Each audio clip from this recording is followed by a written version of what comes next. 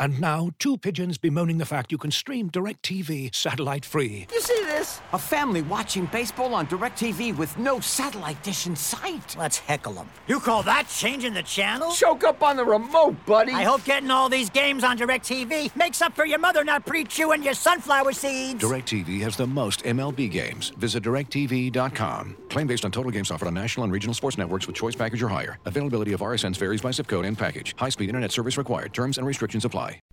As you've probably heard by now, we've teamed up with BetMGM this season. We'll be using BetMGM lines to make all of our picks, and we'll have special offers for our listeners each week. If you haven't signed up for BetMGM yet, use bonus code THEATHLETIC, and you'll get a 1-year subscription to The Athletic, plus up to a $1,500 first bet offer on your first wager with BetMGM. Here's how it works. Download the BetMGM app and sign up using bonus code THEATHLETIC. Make your first deposit of at least $10. Place your first bet on any game and claim your voucher for a 1-year subscription to The Athletic.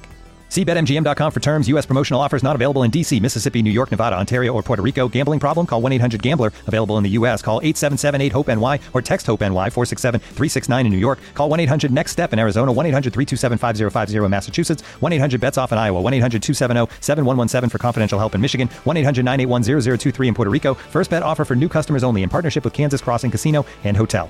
Don't forget, if you haven't signed up for BetMGM yet, use bonus code THEATHLETIC and you'll get a 1-year subscription to The Athletic, plus up to a $1,500 first bet offer on your first wager.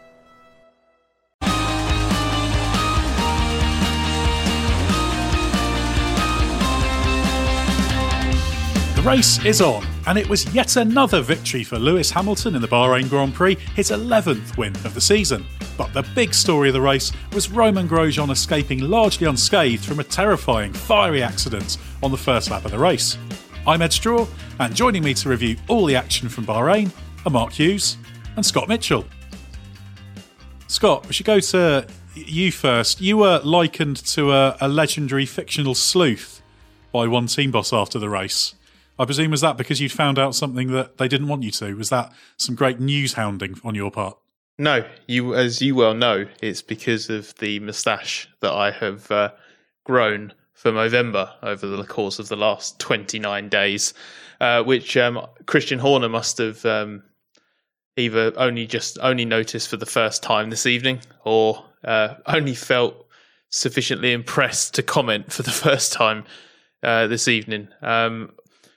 So yeah, that was quite nice. Obviously, I'm no Poirot. It doesn't take much deducing either or detective work to establish who the most fortunate Formula One driver is on the planet at the moment either, does it? That would be my sort of only attempt at detective work this evening, and it's not even that impressive.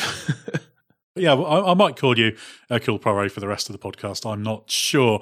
Now, on the scene was Mark Hughes, who I presume was probably close enough to the accident to be vaguely singed, given he was in the media centre on the ground as he's been let in this weekend. I guess a little bit of a strange atmosphere after that race.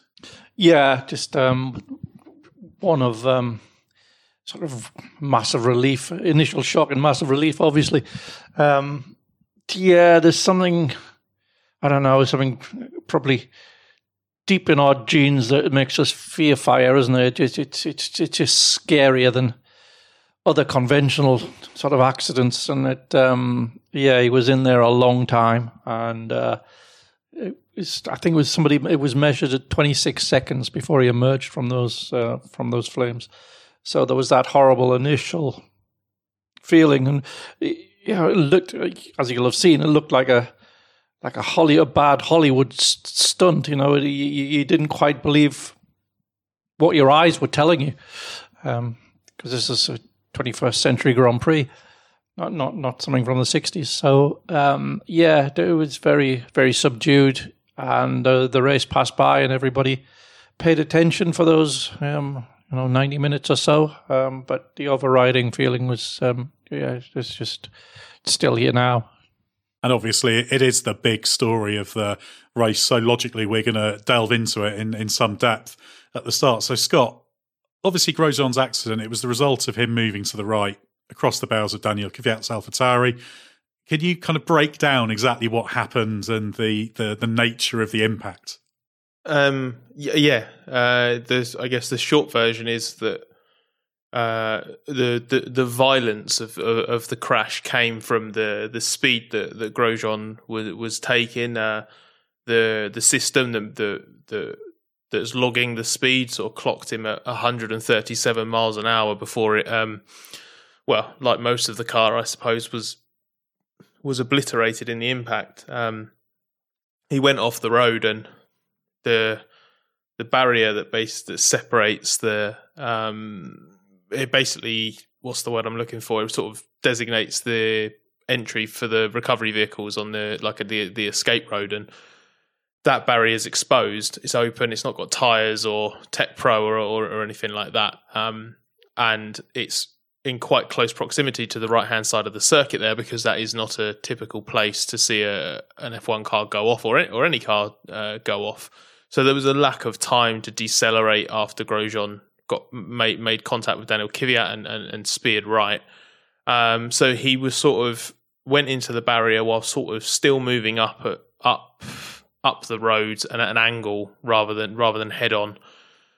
And the sheer force of that impact, probably combined with the angle of the hit, meant that the barrier gave way. Obviously, we haven't had a full investigation yet, so we don't know how much. We don't know if it was a small penetration of the barrier or a sort of wholesale tearing apart of it that then meant the front of the car dug in, the rear of the car came round, and the force tore the car in two, with Grosjean inside the monocoque, which remained intact, then embedding itself in the second in part of the barrier.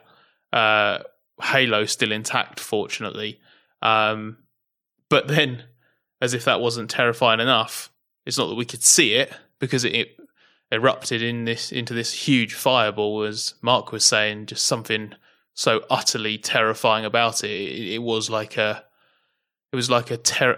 just a terrifying, horrifying mashup between F1's worst nightmares of decades past and some kind of Hollywood stunt film or action movie. So there was this huge explosion, and Grosjean was engulfed in flames.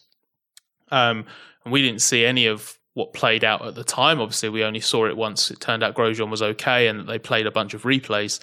But they're just some stunning images of Grosjean sort of being able to extract himself from the car, and then as a marshal is able to just beat down the flames enough, Dr. Ian Roberts is able to lean in and help Grosjean get out of the car and jump the barrier to safety. Just astonishing that all he gets, he comes away from that with, I'm sure, a few bruises, but some burns on his hand. But to have come away from such a dramatic, violent, just ferocious impact, then the fact that it was engulfed in the flames is just the most extraordinary thing I think I've seen in any kind of racing, let alone in Formula One. And certainly the fire was the really dramatic thing, and as you referenced, he was in there for something like 26 seconds, and although this multi-layer Nomex is very good that the driver's overalls are made out of, they don't last in fire for that long, so it's really, really dangerous from that perspective. But Mark, the really amazing thing looking at the aftermath was when we saw exactly what had happened in terms of the monocoque piercing through the Armco, and the kind of geometry of the cockpit, of the halo, of the barrier. This was very much, in terms of the dynamics of the incident, it reminds us of some of those horrific accidents of the past, which had horrific outcomes, when very occasionally you have seen cars do this. So it's the not only the fire, but also that just makes this the ultimate horror shunt, really, doesn't it? Yeah, if you get cars, it's very rare, but if you get cars managing to pierce in between the layers, it's a 3-layer metal barrier there. If you get a car managing to pierce through the gap, which the Haas did, obviously the potential is horrific. And thankfully the halo was there. The halo basically forced up the barrier above above his head, because if the halo hadn't have been there, that would have been him. So without question, the halo saved his life. The angle of impact, so the sort of trajectory that it went in at, and the fact that it embedded itself and came to an almost instant standstill while the energy was still in the car, meant that the rear effectively tried to pivot around the front and snapped off. And then that perhaps was a blessing as well, actually, because it dissipated some of the energy that otherwise would have been coming through to the cockpit. It was lucky in a way that that he was able to get out.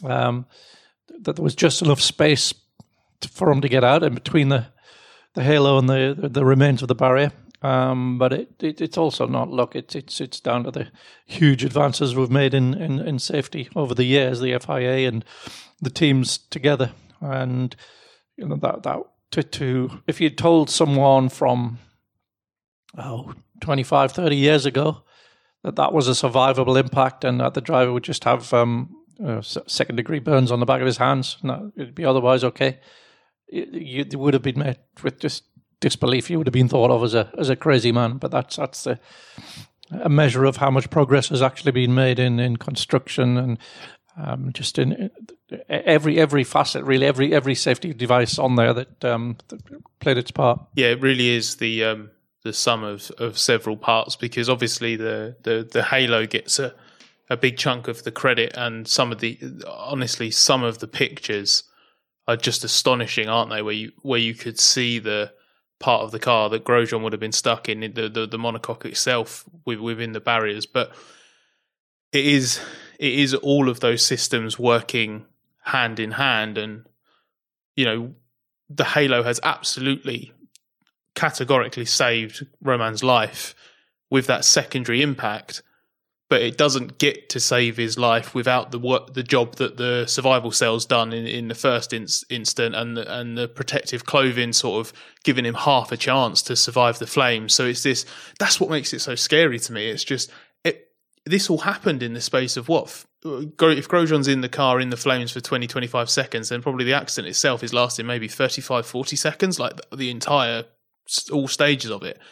And every time it just gets, there's something else. It's not just, he's survived a big hit. Then he's not had, I think as Lewis Hamilton put it after the race, he's not had his head sliced off or something horrific like that. And then he's been able to get out of the flames as well. Any one of those things on their own is a horrific accident and would count as one of the worst we've seen in F1 for years. The fact that you've got all three elements there is gut-wrenching, and I can only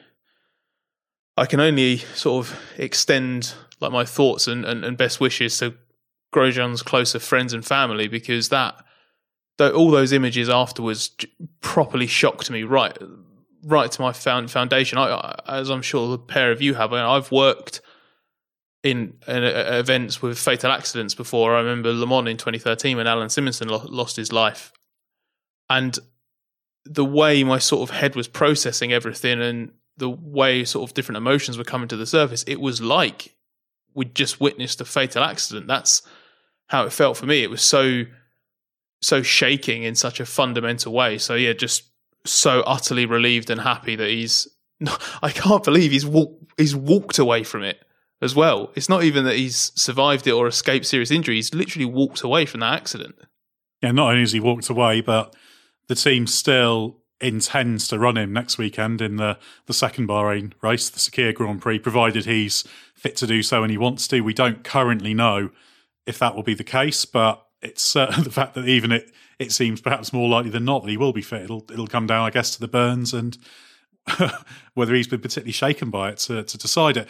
One interesting thing was, though, that he admitted himself in that little video he did on Twitter, just a little half-minute thing he put out, where he was his relatively usual cheerful self. He did admit that he was initially against the halo when it was first proposed and when it first came in, but obviously had good reason to be very, very pleased about it.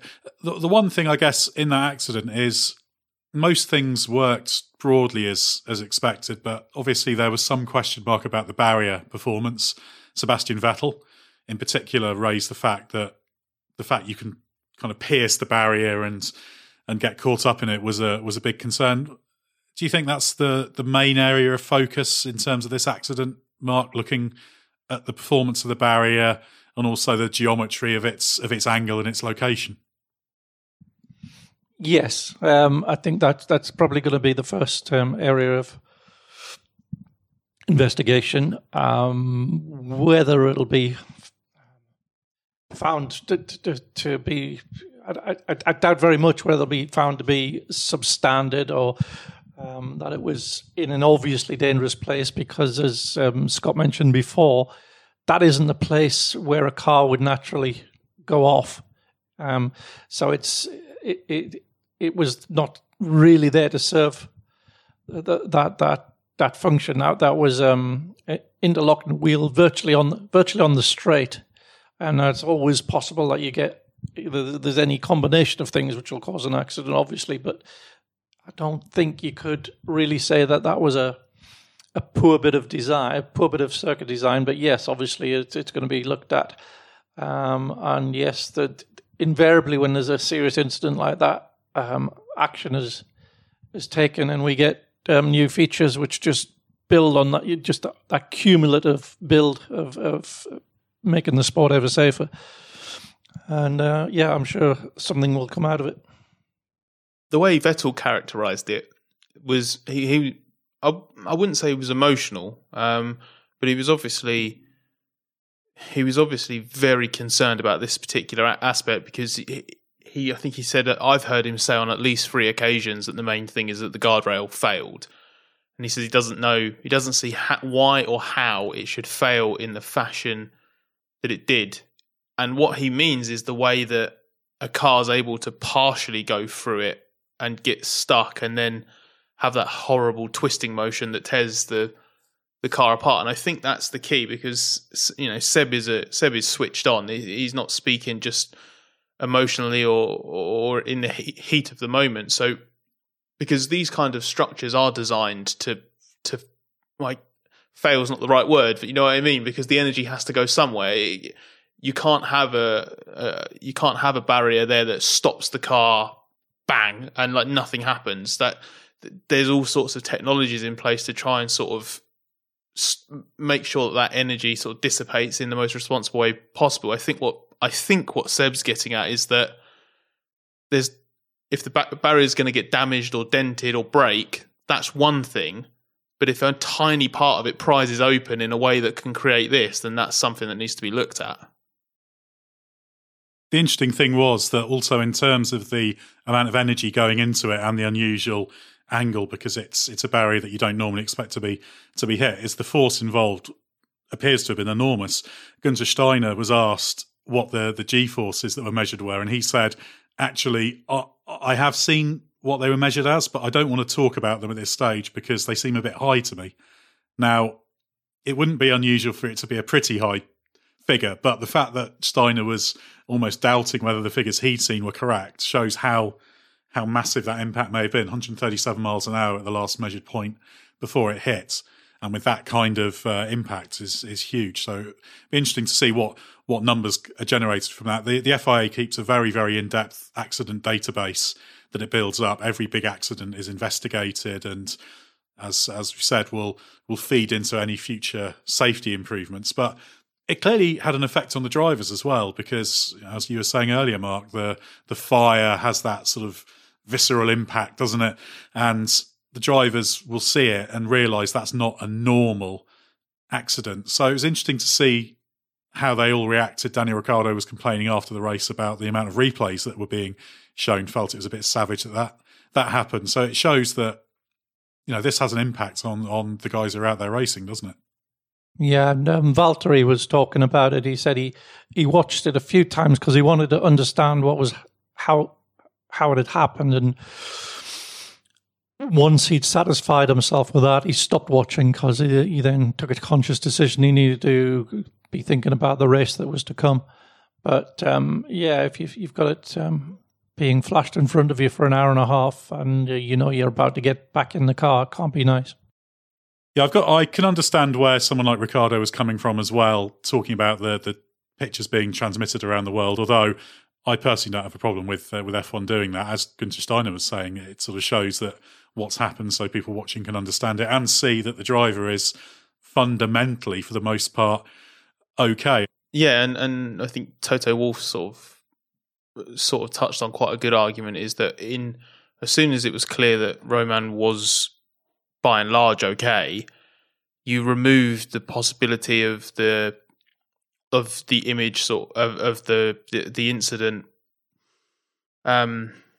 What's the word? Sort of the narrative being taken out of F1's control, and F1 was able to be transparent and be like, okay, well, here's exactly what happened, so that you didn't have the risk of someone catching, image of the car, like of the fire or something, and then fragments of footage being circulated on social media, because you've got F1 TV access, you've got the initial clip where we could see the eruption of flames in the background. So there was enough capturable footage from what we had been able to see live, that there would have been sort of bits and pieces out there, if you see what I mean. So the way F1 did it at least allowed a full understanding of the situation to be known.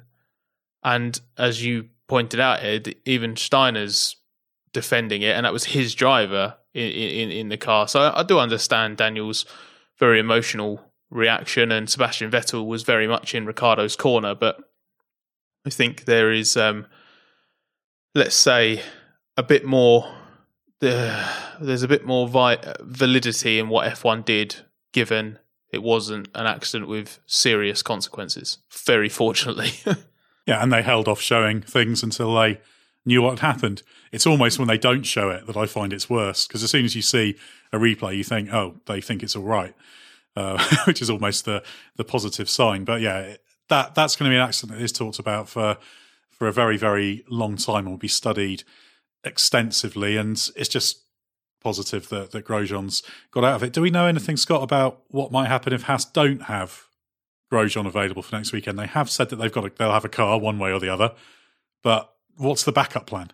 Well, Günther Steiner wouldn't be drawn on it this evening. Haas the team does have two younger drivers on its books, of officially are reserve and development drivers, Formula 2 racer Louis Delatraz and Pietro Fittipaldi, who I can't remember what the name was of the championship when he won it, but he won the championship formerly known as Formula Renault 3.5.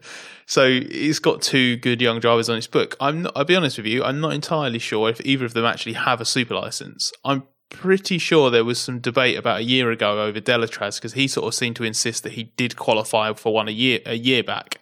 So that'll be quite interesting to see how that plays out. But Delatraz is in Bahrain because he's got his F2 season is ending. Does he want to? Can he be trusted to be pulled out of that? Is Fittipaldi good enough? Neither of them have obviously got any F1 experience. So is it more likely that they try to turn to Nico Hülkenberg, the super sub of 2020? I'd imagine that the Hulk is less keen to get behind the wheel of a Haas than he was the Racing Point that he's driven 3 times this year. But I think Haas have a few options, shall we say. It is not crystal clear yet who they will turn to.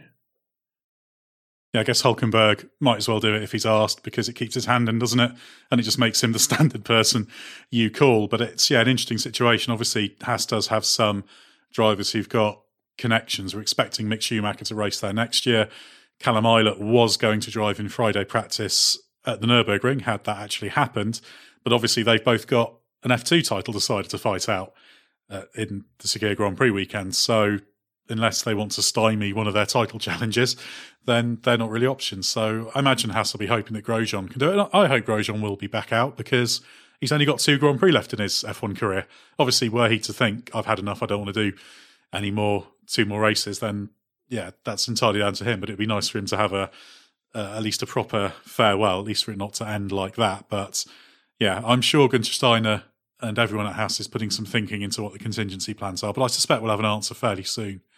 And it sounds like Grosjean's injuries aren't too bad, but obviously second-degree burns on the hands can create quite some discomfort for what they're doing. So we will see what happens there. But yeah, plenty of work for the team. They're going to have to build up a new car and a spare chassis. They've got all that there in Bahrain, and I'm sure that they'll have 2 first-rate cars, by their standards anyway, running next weekend.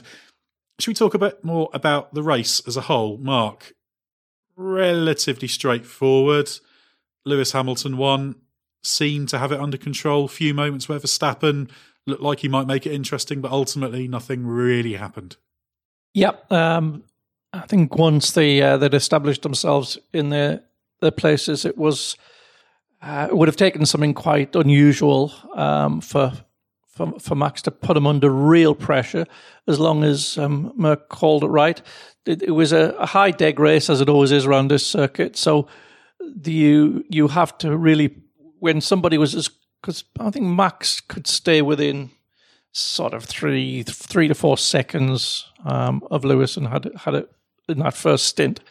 And so basically, as soon as a gap opened out to drop into, you had to take it, because if Max had got there before you, there's a very big difference. There's a very big undercut effect. So you could have lost the race by not being sharp enough on that. But then after that, it was really down to just really there was no once that first stop had been made and Merck called it, and then Red Bull responded next lap. There was no real strategic battle involved in it, and it was just a question of, did the Red Bull on the hard tyres have in stint 2 have the pace to threaten the Mercedes on the medium, and it didn't really. So he was able to push him probably harder than he usually is able to, but that was about it really. And they were in a completely different race to everyone else, because Valtteri, he's like a debris magnet this year. So he picked up a puncture on the first lap of the restart, and then just got another one for good measure at the end there. And so he was never in contention. He attempted a one stop, but the deg rate was far too high for that. So he was in and out of the pits most of the evening. Yeah, not the luckiest season for Valtteri Bottas. Max Verstappen actually after the race said he was a little bit disappointed with the conservative strategy, because he said they had the tyres to maybe force the issue a bit rather than responding to Mercedes at that first stop. He felt they should have been forcing the issue and making the first stop. But yeah, it's hard to see. They could have done a great deal there. The Red Bull was strongish, but not quite strong enough. And of course, all of this, Scott, did open up the battle for third place with Bottas down the order, came back through to 8th. Alex Albon eventually came through to take that third place late on, but only thanks to Sergio Perez losing it with an engine problem in the last few laps. What do you make of this from Albon? Is this a landmark podium or just a little bit of good fortune? A lot of bit of good fortune, I think. I think it was a better race. It was a better weekend after the crash in Friday practice. Huge impact. Could have sent him the other way. Could have given all of the pressure that he's sort of been under, the scrutiny, the fact that he's failed to rise to the occasion. He's been challenged to justify his place in the team. That's using their words, not ours. And since he was challenged to justify the team, he's been out qualified by 2 midfield cars in Portugal, then thrown it away on the first lap. Out qualified by 2 midfield cars again, I think Imola, or at least one. And then spun late in that race, and obviously he spun in Turkey as well. But here, bounced back from the crash in practice, with 4th in qualifying, too far away from Verstappen in terms of pace and only just ahead of the midfield, but, job done, got onto the second row. Actually had a pretty good start and first lap. He was a bit unlucky to fall behind Bottas. I think he was trying to follow through when Bottas got a bad start, but just sort of got a bit blocked in through the first sequence of corners, and then just sort of settled into just a slightly slow race, which would have been fifth on merit. It was looking like it was going to be fourth because of Bottas. He never ever looked like getting close enough to challenge Perez. And in a race like this, as Mark was saying earlier, it always boils down into that sort of like tyre management phase, and Perez is super good at that, and it's been a weakness of Albon this year, whether that's car characteristics, setup, or driver. Managing the rear slip doesn't seem to be one of his sort of strongest attributes, and he was struggling, but he's so far behind Max. I think what was the gap, like 40 seconds at its biggest, I think, before obviously the race changed, and eventually Max even needed another pit stop and was still sort of half a minute to the good, I think, or if not more. So it wasn't a good enough race in terms of pace. It's not where he needs to be, and apparently Max said something to that effect in Dutch, not in English, but to Dutch television, perhaps. And Red Bull sort of tried to play it down afterwards and be like, yeah, well, this is more what you need for him. He's on the podium. He's banked good points, but he's nowhere near close enough to influence in the race. If Max was able to put pressure on Hamilton, he'd have been doing it solo, wouldn't he? Because the second car was nowhere near. So it's one of those where on paper it looks more like what Red Bull need, but in reality it's still only half a job.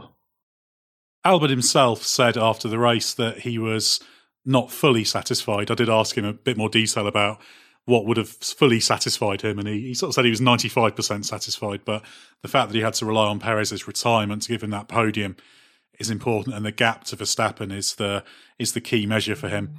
It's an interesting situation though with Red Bull. It did look a few weeks ago as if he was done and dusted, really, but there now seems to be still some doubt about it with Red Bull getting into the end of the season, so let's see what happens there. This won't have harmed his cause, but I'm not sure it's enhanced his cause perhaps as much as it might look on paper with the third place. And Mark, Sergio Perez, who currently doesn't have a drive, a real shame he didn't take one step closer to one of my favourite records, which is most races on the podium without a win. That would have been his 10th podium. I think Heidfeld's got the record on 13. But just again, it's just Sergio Perez being Sergio Perez, isn't it? Yep, spotless, immaculate. Just gets he always gets the ultimate result that the car is capable of getting. Doesn't always qualify it right on the outer edge of its possibilities, but yeah, he drags the result out of it that it warrants, and he does it without fail. And it seems bizarre. I don't know, we've been talking about it for weeks, haven't we? That he might not be in F1 next year. Yeah, and actually that failure was a bit of a disaster for Racing Point, wasn't it? Because they'd already lost Lance Stroll, and it's a big blow to their push for third in the Constructors' Championship. We should briefly talk about the Stroll incident. He ended up inverted at the restart after a clash with Daniel Kvyat. What did you make of that, Scott? I don't know whether I should bother trying to choose my words carefully now when it comes to these stewards' decisions. I haven't. There's been so much going on. I haven't actually read what Kvyat has to say about it. I'm very interested to find out actually, because I think Stroll characterised it as saying, "Oh yeah, there was nothing I could do," or like the sort of some suggestion that it was blame free, shall we say? But I always think that if you're on the outside and you hoy it into the apex, especially on the first lap when there are cars around you, are you not asking for trouble? Yeah, I think there was enough of a case there to say it could have been a racing incident. Kvyat wasn't completely out of line. It's that whole thing of wholly and predominantly to blame, isn't it? That was the big question. Do you have a particular strong feeling on this, Mark? Yeah, I thought it was probably a slightly optimistic move from Daniel to stick his nose there. I think Lance could have probably made more room, given the possibility that he was going to be there. Yeah, I really I don't have that strong an opinion on it. It seemed bizarre that Kvyat was involved in both of the incidents. The first one he was definitely innocent of. The second one, a little bit less. And of course, Kvyat didn't really make a huge impact in the race. He was on the periphery of the points, finished 11th in the end, but wasn't able to come back from those early moments. But Stroll was fine, fairly regulation as far as flipping a race car can be a regulation moment, just an extension of some of the misfortune that Stroll's been having. But that was a big blow in the battle for third in the Constructors. They're now 17 points behind McLaren. McLaren had a pretty bad Saturday, but again, good race pace. Norris 4th, Sainz 5th. Another just really good rounded weekend for the McLarens, wasn't it? And now I asked Andreas Seidel about this.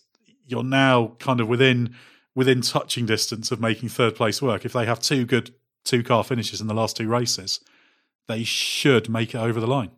Yeah, they were just a quality team with two quality drivers, and Sainz's first stint making those softs last as long as he did just ooze class, really, and he made it work from back in 15th place because of that problem he had in qualifying, which locked the rear axle.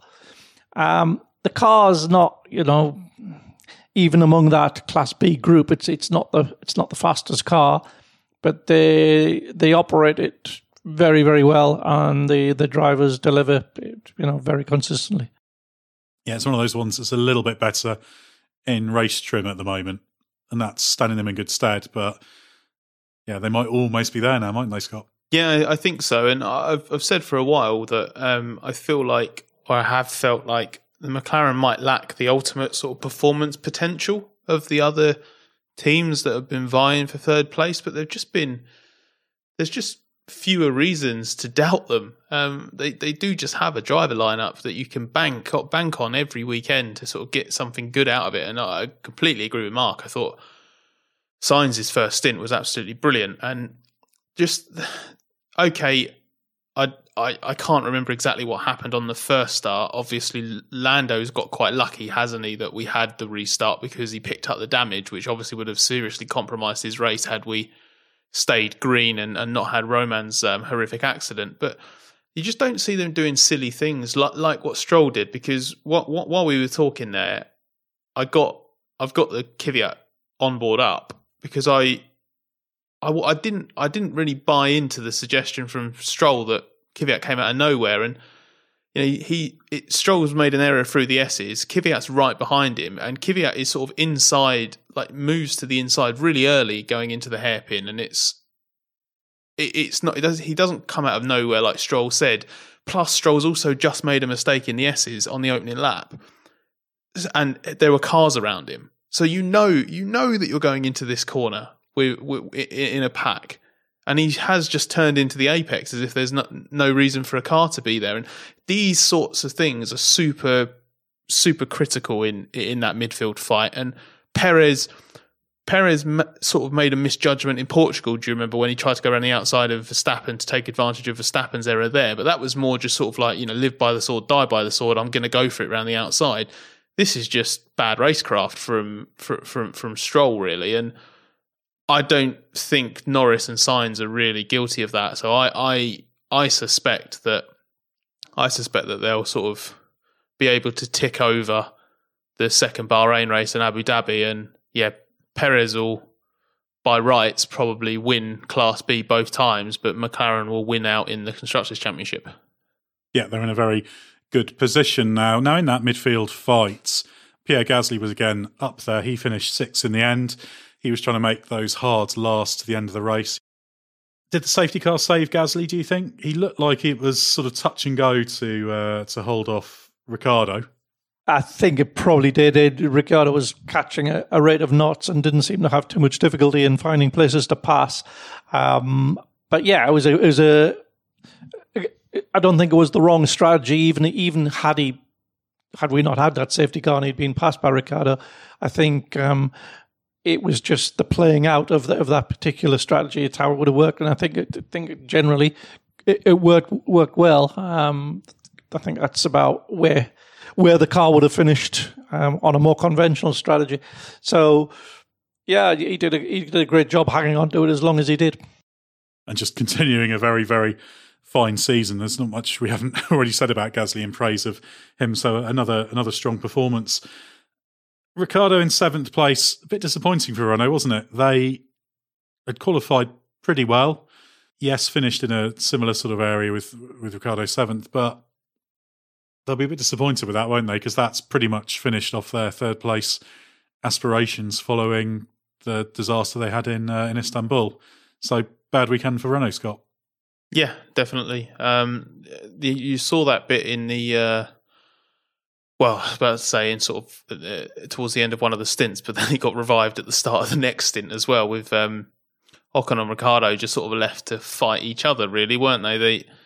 They just haven't had the competitiveness, the raw speed to take on McLaren, let alone racing points. Has sort of been left to sort of pick up the pieces in that midfield. So I think they'll be sort of relatively, I don't know if relieve's the right word, because ultimately they have sort of tumbled out of contention now, having led that 3rd place battle a while ago. But to come out of that race with a double points finish, it is as much as they could have hoped for, isn't it? Really, they just didn't ever really look like they had the performance of their immediate rivals. And Ricciardo ended up finishing ahead of Bottas, as we talked about, in 8th place. It's just been a really difficult run for Bottas. He's now 131 points behind Hamilton. Now, I'm not going to claim that he wasn't outclassed over the season by his teammate, but that gap rather exaggerates the deficit, doesn't it? Yeah, it does. He's on the verge. Well, not on the verge, but it's not inconceivable that Hamilton's going to set a new what do you call it? Margin of victory record in the championship. Well, what is it? It must be 155 points or something like that Vettel won by in 2013, and Lewis is not a million miles away from that now, and that is phenomenal when you think of the performance advantage that Mercedes has had over every other team for the whole season. But that's not an indicator that Bottas has been horrifically bad. I think it's more just how ridiculous the freak events he suffered this year have been. Because even if he lost 7 or 8 points to Lewis every single weekend, he wouldn't be this far off. Yeah, you're right. It's 155 points, the margin of victory record, although obviously the 25 points for a win has only been in place since 2010. So that slightly distorts it. But even if you convert it into old money, that's a massive margin. So, yeah, Bottas will probably come into this weekend, thought, yes, I'll start building some momentum for next year. And he's ended up scratching his head in qualifying as to why Hamilton's so quick and then coming away with 4 points. So, yeah, a hard one for him. Esteban Ocon was 9th, qualified well, only 2,000ths off Daniel Ricciardo, but seemed to struggle a little bit in the race as the Renaults were getting in each other's, well, mainly it was Ocon getting in Ricciardo's way in the race, and it just didn't quite seem like Ocon had the same pace as Ricciardo, did it?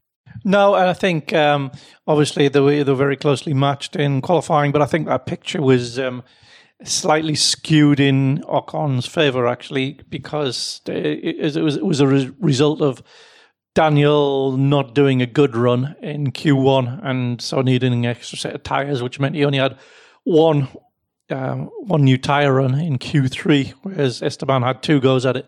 So it looked closer than it really was, and I think the natural performance order that we more usually see between them of a couple of tenths per lap, I think that's what you just saw that playing out in the race. Yeah, and they could have been a little bit sharper in terms of not holding each other up in terms of the orders from the pit wall, but it wasn't too much of a compromise overall. But yeah, it's been a funny season for Ocon. He's made good progress, but he needs to really be starting next season at the absolute top of his game, doesn't he? Because he's got Alonso coming in alongside him. Ricciardo's been an incredibly tough teammate, but he's going to get no respite from having Alonso there. We know how good Ocon is, but he's probably fallen a little bit short this season, hasn't he, of what we'd expect, because we know how good he can be. He's been good, but fallen short of very good. Yeah. Because I hold Daniel in such high regard, I didn't think Ocon was going to match him. we saw he was a very close match with Sergio Perez, and quite an early stage in his career, which was impressive. And I think if he went back to be Sergio Perez's teammate now, he would be very closely matched again. I think there was just a general sort of underappreciation of the level that Daniel was at, and I don't think I didn't. I would have been amazed actually if Ocon had gone bat to bat with Ricciardo this year. Yeah, well, Ricciardo is an outstanding driver, isn't he? Scott, Charles Leclerc came home 10th. A point for Ferrari is a pretty good result considering their struggles this weekend. Power-sensitive circuit, all over the place in qualifying. Leclerc was struggling. If it wasn't the front end going, it was the rear end. And I must admit, I expected him to struggle for points, given that sort of balance isn't normally good for tyre management. But he managed to scrape one ahead of Kvyat. But that's, I guess, just where Ferrari was this weekend, really, wasn't it? Yeah, well, he wouldn't have got the point, would he, without Perez's retirement, and obviously helped by the other racing point being out of the picture as well. So really, all things being equal, it was a 12th place finish, which would have been Ferrari's worst result since the double DNF at Monza, I would imagine. And performance-wise, I think it must be their worst since the race in Mugello. So yeah, just a proper bump back down to earth after what has been a really nice run for the team. And obviously Sebastian Vettel had that podium at Istanbul that Leclerc threw away on the last lap. But yeah, 10th place, I salvaged the point, nothing to write home about, but I would imagine they'd absolutely take a 10th place again 7 days from now on the even more power sensitive Bahrain Outer, which is surely just going to make life even harder for the Ferrari teams.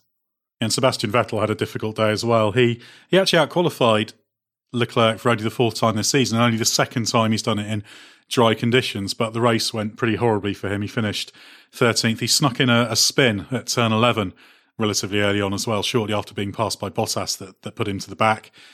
Just another one of those difficult races for Vettel. I don't think that Vettel spin was necessarily caught on the world feed at the time. I didn't spot it live, but that was the bit that led to the message that he found it undrivable. So after recent slight improvements for Seb, Mark, that's been a bit of a step back, hasn't it? Yeah, and also he was very, very upset at being bullied out of the way at the after the restart by Leclerc, and made the point that maybe it would have been better to crash to make the point. He was very angry, and on a day when he just seen such an accident, you could see there was an in-car shot early in the restart where Charles, having sort of bullied him out of the way, then went round two other cars, and you could just see the sort of how much he was prepared to put on the line, cold tires and just dancing the car around, just taking every little sniff of an opportunity, high risk, and he made it work. And I can imagine that Seb, on a day like this especially, might just be thinking, "Oh, really? Is that the level of risk I've got to take to get something?" And I'm not sure he can find it within himself on days like this when the car's just not there to put in a performance like that. To me, there looked a very stark contrast today in desire between the two Ferrari drivers. I think that's a fair observation, and it was very pointed what Vettel said over the radio, wasn't it? Because he not only complained about the move, he said, "Oh, we talk about this in meetings to give each other room, etc. This is like Austria," obviously referring to the Styrian Grand Prix start thing. So it was interesting that Vettel did choose to make that very public, shall we say. He didn't really leave anyone to join the dots. It was, right, I'm going to make it clear what's going on here. But ultimately, 13th place, another nothing race. But it did mean that ahead of him was George Russell in the Williams. A decent race for Russell. Obviously, made it to Q2, I think the 9th time this season. Wasn't quite enough going on for him to pick up a point, but good weekend all round in the end for Williams, because Latifi was 14th as well. So that's kind of a 1-2 in Class C, as we like to call it, ahead of the Alfa Romeos. Of course, there was only one Haas, Kevin Magnussen, finishing 17th, the last real finisher ahead of Perez, who I think was still classified, down in 18th place. But it just sort of sums up the way things go for Russell, doesn't it, Scott? That the weekends where it sort of all goes nicely and he has sort of a decent, strong race are the ones where there's not enough going on to pick up the points. So he's had some fine drives, but the mistakes, those couple of that mistake in Imola and the restarts, the final restart of Mugello are the ones that everyone focuses on because that's where points slipped by him. Yeah, and not to trivialise the accident that we saw today, but if a race that involves a monster fireball and a car being split in two, and then at the second attempt at the race start, a car ends up upside down, and there's an engine failure 3 laps from home for one of the guys on the podium. One of the Mercedes is put to the back at the beginning because of a puncture and suffers a puncture on the final lap as well. And even in all of that, Russell manages to beat a Ferrari, and he's still 2 places outside of the points. You just think, what has he got to do? How can things sort of fall his way? I think he will need a lot to go in his favour, but I think Bahrain Outer is quite a decent opportunity for him to maybe nick a point, because it could be quite an interesting race. I'm wondering how sort of chaotic the race itself will be. But he should absolutely go in with expectations of beating both the Alphas and Haas's, because the Ferrari-powered cars, I think, are just going to be weaker. He'll beat Latifi. Maybe he'll be able to beat Seb in a ailing Ferrari, and if he's sort of on the form he was on today, and that's putting him into sort of 14th on merit, potentially. And, okay, sometimes that can be a really long way from the points, but you never know. That's where you need to be in Class C, isn't it? 14th, 15th on merit, and then try and hope that you have a bit of help. So I think there is still one opportunity. I would imagine that Abu Dhabi is massively out of the question, but maybe chance for one last roll of the dice and end the year with that final points finish, because he's got to be getting close to another one of your preferred statistical records, Ed. Yeah, I think he's now level with Max Chilton in terms of, we might be one ahead now in terms of starts without a point, but he's chasing down Luca Badoa, who's got 50 starts without a point. It'll take him a while, but he can get there next season if it carries on like this. But the points finish is inevitable for him eventually, and he was able to beat the 2 Alfa Romeos, as Latifi was able to as well. Raikkonen picked up some damage. Well, in fact, he picked up some damage twice because he had some front wing problems. They changed the front wing, and then he had some damage later, and Giovinazzi finished behind him. They were sort of trying an effective one-stop race, but I think they stopped late on under the safety car because there was no loss to it in case there was a restart, but they finished ahead of Magnussen. But it's interesting what you said about this coming weekend's Bahrain race, the Sakhir Grand Prix on the Bahrain, the outer circuit, the oval circuit, as it's been slightly misleadingly characterised as. But Mark, this is one of the most extraordinary circuits the World Championship has ever visited, hasn't it? Short, sharp, 4 corners? 54, 55 second lap, I would imagine, probably quicker. Yeah, it's going to be absolute madness. I think, Scott, you should tweet your onboard lap you did from the circuit. Tweet that on Monday morning so people can find it. Can I have another go? Because I've definitely got quicker since then. I don't know. You'll end up spending all night on it. Probably best just to stick with what you've got. But Mark, this is going to be ridiculous, isn't it? It's going to be all sorts of oddball situations arising from it. Q1, I would imagine, is going to be amazing. It's not going to be incident free, and there are going to be all sorts of unintended consequences of the sort of ad hoc. it's being imposed upon F1 by the pandemic. In effect, it's just a way of trying to distinguish the races more. That by necessity we've had to race more than once at the same venue. But I think if we're going to have a shock random result, other than Pierre Gasly at Monza, this is where it's going to be, isn't it? Yeah, no, I think it's great. There's a bit of variety. The circuit, it's approved to the right level, so it's safe. It's just very short, and qualifying Q1 is going to be messy, isn't it? I wouldn't be surprised if we get drivers on hot laps catching up themselves, backing up preparation for their own lap. So short is the lap, but it's going to be an interesting one, and I think it'll just tease out different characteristics in the car. It's always very interesting to compare the performance on these back-to-back races. Interestingly, where we've used the same circuit previously at the Red Bull Ring and at Silverstone, we have seen some slightly different performance patterns. If you look at Silverstone, dramatically different with the different conditions and then different downforce levels people were running. So this is kind of that, but multiplied with a different configuration is going to be great. This year it's going to be absolutely fascinating. So who's going to be the big casualty of Q1? Do you think there's got to be someone, hasn't there? Someone that goes out that shouldn't in Q1. Yeah, maybe more than one. Yeah. Latifi in the top 10, are you saying, Mark? Yeah. That's what I'm saying. And Albon on pole. There, you heard it here first from Mark Hughes. We'll play that clip if he does indeed get on pole position. That's the kind of performance that Alex Albon will be hoping for, certainly. But yeah, might be asking for a little bit too much. But it's certainly going to be good to have another version of Bahrain. Of course, the third version of the Bahrain circuit, because we raced on the ultra long, is it the endurance configuration it's called, used once in 2010, which didn't prove very popular. Very much the opposite of what we've got here, which is nice and fast and indeed not an oval. Obviously, we will bring you all the coverage from that on the race next weekend.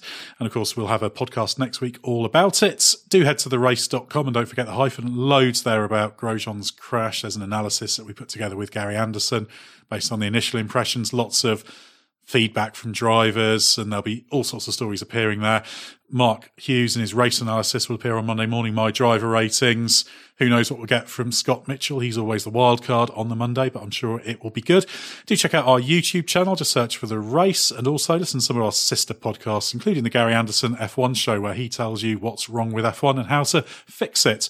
So do join us next week, where we'll bring you everything you need to know about F1's not an oval race.